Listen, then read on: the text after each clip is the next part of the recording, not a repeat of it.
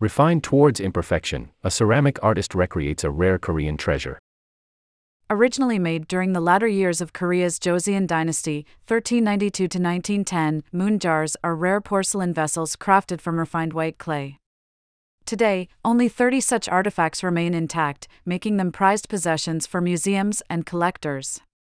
While their original purpose is something of a mystery, their elegant, unadorned style reflects the Confucian values of their time. But, as this video from the Asian Art Museum in San Francisco demonstrates, making moon jars was hardly a simple task. To begin with, their creators had to sift the sandy clay and, with their feet, remove any air bubbles, then throw by hand 2 matching hemispheres on the potter's wheel, before meticulously connecting them into one spherical hole until the moon jar was ready for firing, glazing, and firing again.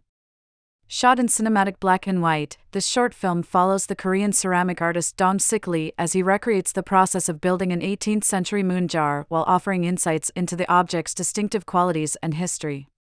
You can learn more about moon jars at the Asian Art Museum's website.